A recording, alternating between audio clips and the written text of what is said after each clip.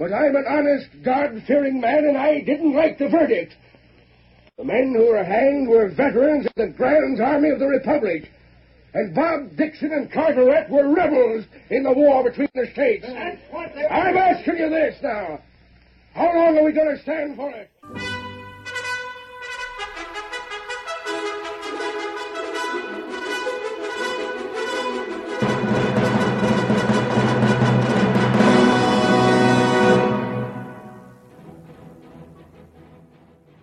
The hearty cry of Hi-Yo Silver has echoed through the years from the wild and untamed west of yesterday. It has acted as a symbol of courage to the oppressed, a challenge to the lawless. Let us return to the west of old and thrill to another of the Lone Ranger's stories, featuring the most picturesque and colorful character ever to ride the plains and prairies.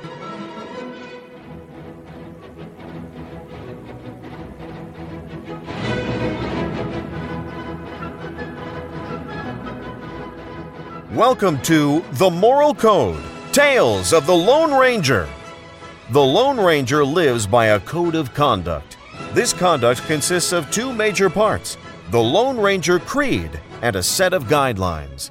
One of the Lone Ranger's creeds is that God put the firewood there, but that every man must gather and light it himself.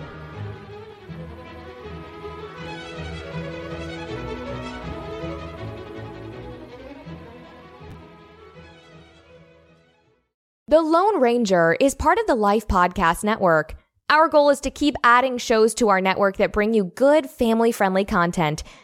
If you're interested in becoming involved with our podcast network, please go to lifepodcast.net and click on the Contact Us page. We're also working on a monthly live broadcast designed to connect Lone Ranger enthusiasts. Sign up at our Facebook page to keep up to date. And now, let's listen to another great tale of the Lone Ranger. When the first railroads were built into the western United States, the engineers and men were faced with the constant danger of attack by outlaws and Indians, and their task might never have been accomplished had it not been for the masked rider of the plains. It was his strength and courage, his daring and resourcefulness that blazed the trail for progress and finally made possible the winning of the West. Return with us now to those thrilling days of yesteryear. From out of the past come the thundering hoofbeats of a great horse, Silver. The Lone Ranger rides again. On, Silver! We're heading for town. There's going to be trouble. I'm Silver! Hi!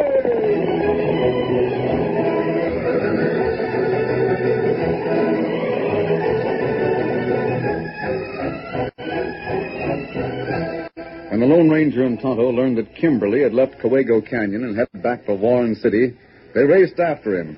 But although they were able to pick up his trail and follow it all the way to the hills on the outskirts of the town, the Easterner had too much of a start. It was long after dark when they reined up. Steady there, Steady.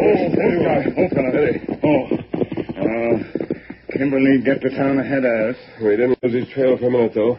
We know where he is. Just because he failed at the canyon, we know that won't stop him.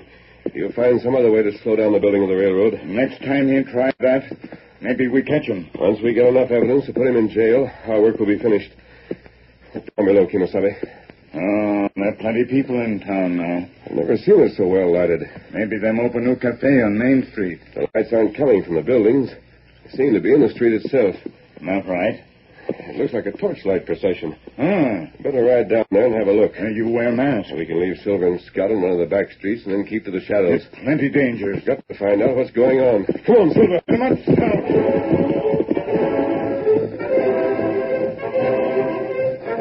Hundreds of torches lit the main street of Warren City, but there was no procession. This was a meeting called by Saul Gardner. When he stepped out on the balcony of the Palace Cafe, a cheer rose from the rougher element of the town. The storekeepers and most of the railroad men kept silent. Saul raised his hand and began to speak. Boys, 3 men were hanged today in Warren City. They were arrested by our sheriff, Bob Dickson. They were tried by Judge Carteret and a jury of 12 men. Everything was according to law. I'm not saying it wasn't. But I'm an honest, God-fearing man, and I didn't like the verdict. The men who were hanged were veterans of the Grand Army of the Republic. And Bob Dickson and Carteret were rebels in the war between the states. I'm asking you this now. How long are we going to stand for it? How long are we going to stand for rebels heisting themselves up to the seats of the mighty and judging the men who fought to save the Union? Why, I tried to speak this piece in court this morning. I was fined for contempt. But now I'm going through with it. And if Bob Dickson tries to interfere with my right of free speech, he'll pay the penalty we've always reserved for tyrants. We can't do anything about Carteret, to grant you that. He's a federal judge and he's left the town. But Sheriff Bob Dixon's still here. Yes, Bob Dickson, one of the Dixons of Virginia. He's still wearing his badge and ruling the roost. That's something we can change. We can't do anything about it until the next election. It was Roger Manning, the editor of the Warren County Times, who had answered Gardner. He was standing in the second-story window of the newspaper building directly across the street from the Palace Cafe, and the crowd turned toward him as he spoke. You can't shut me down. If Saul Gardner has the right of free speech, so have I. Bob Dickson was elected sheriff of Warren City long before it became a railroad town. According to our laws, there won't be another election until November. And by that time, all of you gamblers and parasites that are living off the railroad men will be gone from here.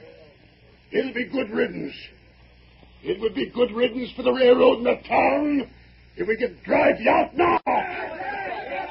Saul Gardner, you say you're an honest, God-fearing man. You can't deny it. I'll add to it.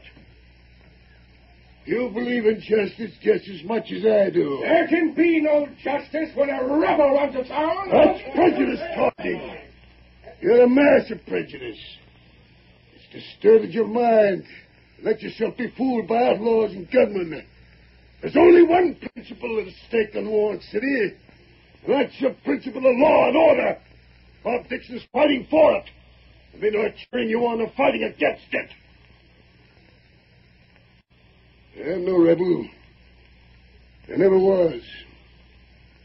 I was born in Massachusetts, and I fought in the first volunteers. I served on that jury today, and I voted for hanging because those men were murderers. They were veterans. If they ever wore an army uniform, they stole it first.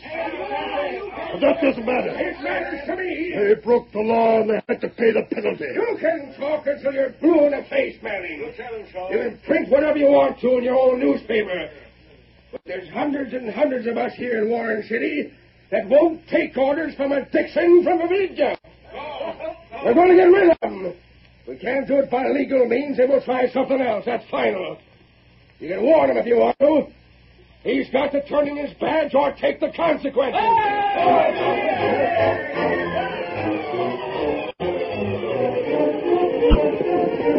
Steady, Silver. You may camp here, Tonto. You'll not say anything all the way from town. What you think? It's a bad situation. That fellow Manning talked good sense. Of course he did. And when men are filled with prejudice, they won't listen. I'm afraid there's going to be trouble, Kemosabe. That's right. Maybe Kimberly helped make it. And you can be sure of that. Trouble in Warren City. It hold up railroad. You better get into town early. Find Kimberly and follow him. If he and Saul Gardner get together, ride back here as fast as you can. Time to do that. The following morning, Louise Gardner served her father's breakfast in silence. Good flapjacks, Lou. Are they? Oh, what's the matter with my girl? Oh, Paul, I don't have to tell you. You mean last night? Yes, I do. You're so wrong. Nah, you don't become a woman to get mixed up in politics. That's just what it is. Politics. It's a question of right and wrong. All right, and you're the one who's wrong. You can't make me believe any different. Bob Dickson's a good sheriff. He's never been unfair in his life. He couldn't be. He's the finest man I've ever known. He's a Virginian. What of it? That's so stupid, Paul. You're so old-fashioned. Old-fashioned? That's what I said. You're taking his side against me. I've got to. He's a friend of mine. Well, I'm your paw. But Bob's in the right and you're not. Young lady, If I ever catch you talking to Bob Dickson again, I'll lock you up in your room and keep you there. I want your promise. You won't get it.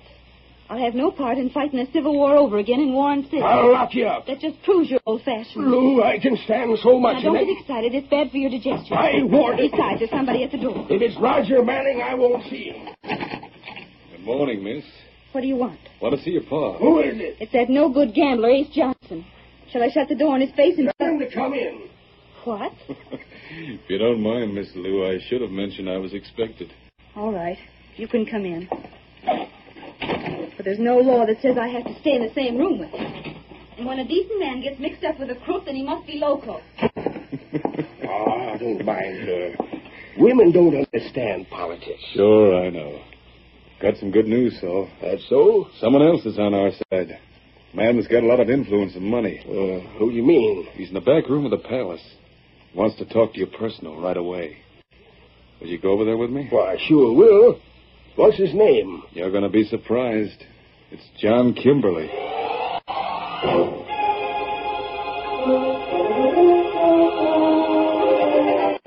will you have a drink, Saul?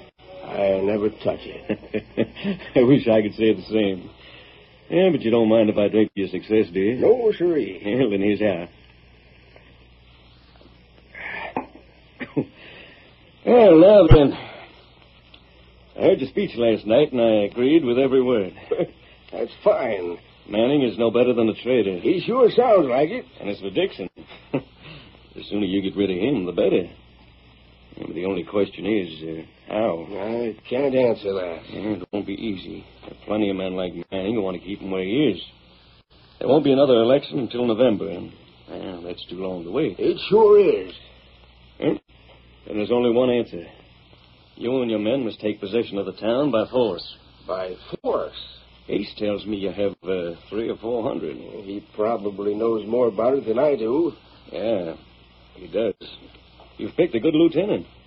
I say give each one of them a rifle. Proclaim martial law and set up the kind of government you ought to have. But 300 or 400 rifles. Well, I can arrange Lay it. door around here, Injun. Yeah, the door's open. Get out of here.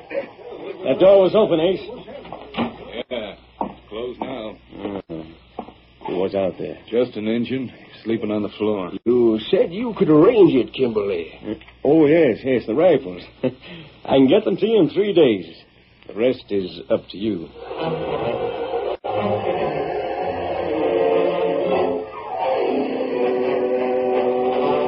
What did Gardner say? That all Tonto here. Ace come along and make Tonto go. Force. 300 or 400 rifles. The sheriff's friends won't give up without a fight. We've got to do something to prevent it, Tonto. Oh, wait. You got plan? It may work. Saul Gardner wants to get rid of Dickson. We'll do it for him. What you mean? Let's go. We're riding back to town, silly boy. On, Silver. Get him up. Come.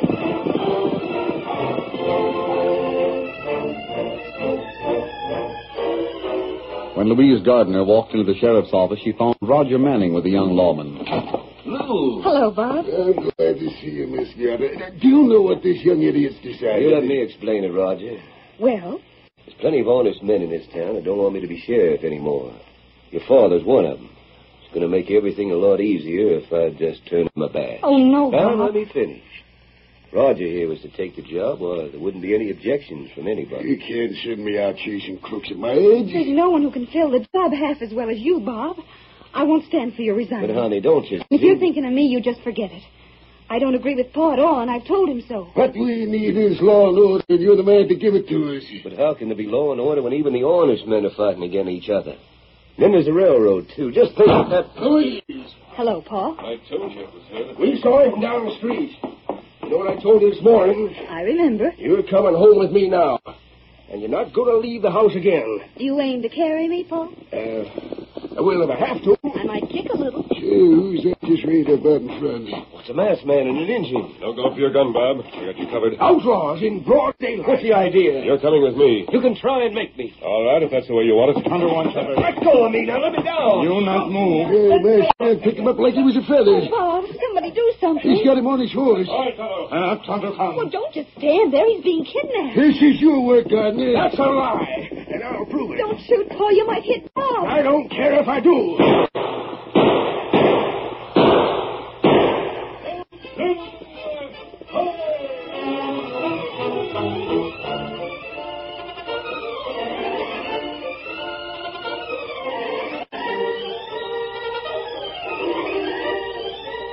The curtain falls on the first act of our Lone Ranger story. Before the next exciting scenes, please permit us to pause for just a few moments.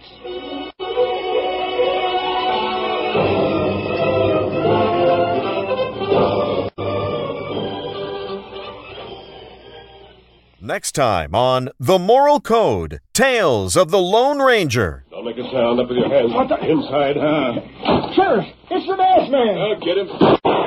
Keep him covered, Tonto. We'll get out of here fast now. That's right. Had the safes open. This will be enough. There's $50,000 in that bag. We'll take your word for it. The Moral Code, Tales of the Lone Ranger, is part of the Life Podcast Network, a group of family-friendly podcasts bringing a positive message of hope and inspiration. Some of the audio for this podcast was provided by the archive.org online database.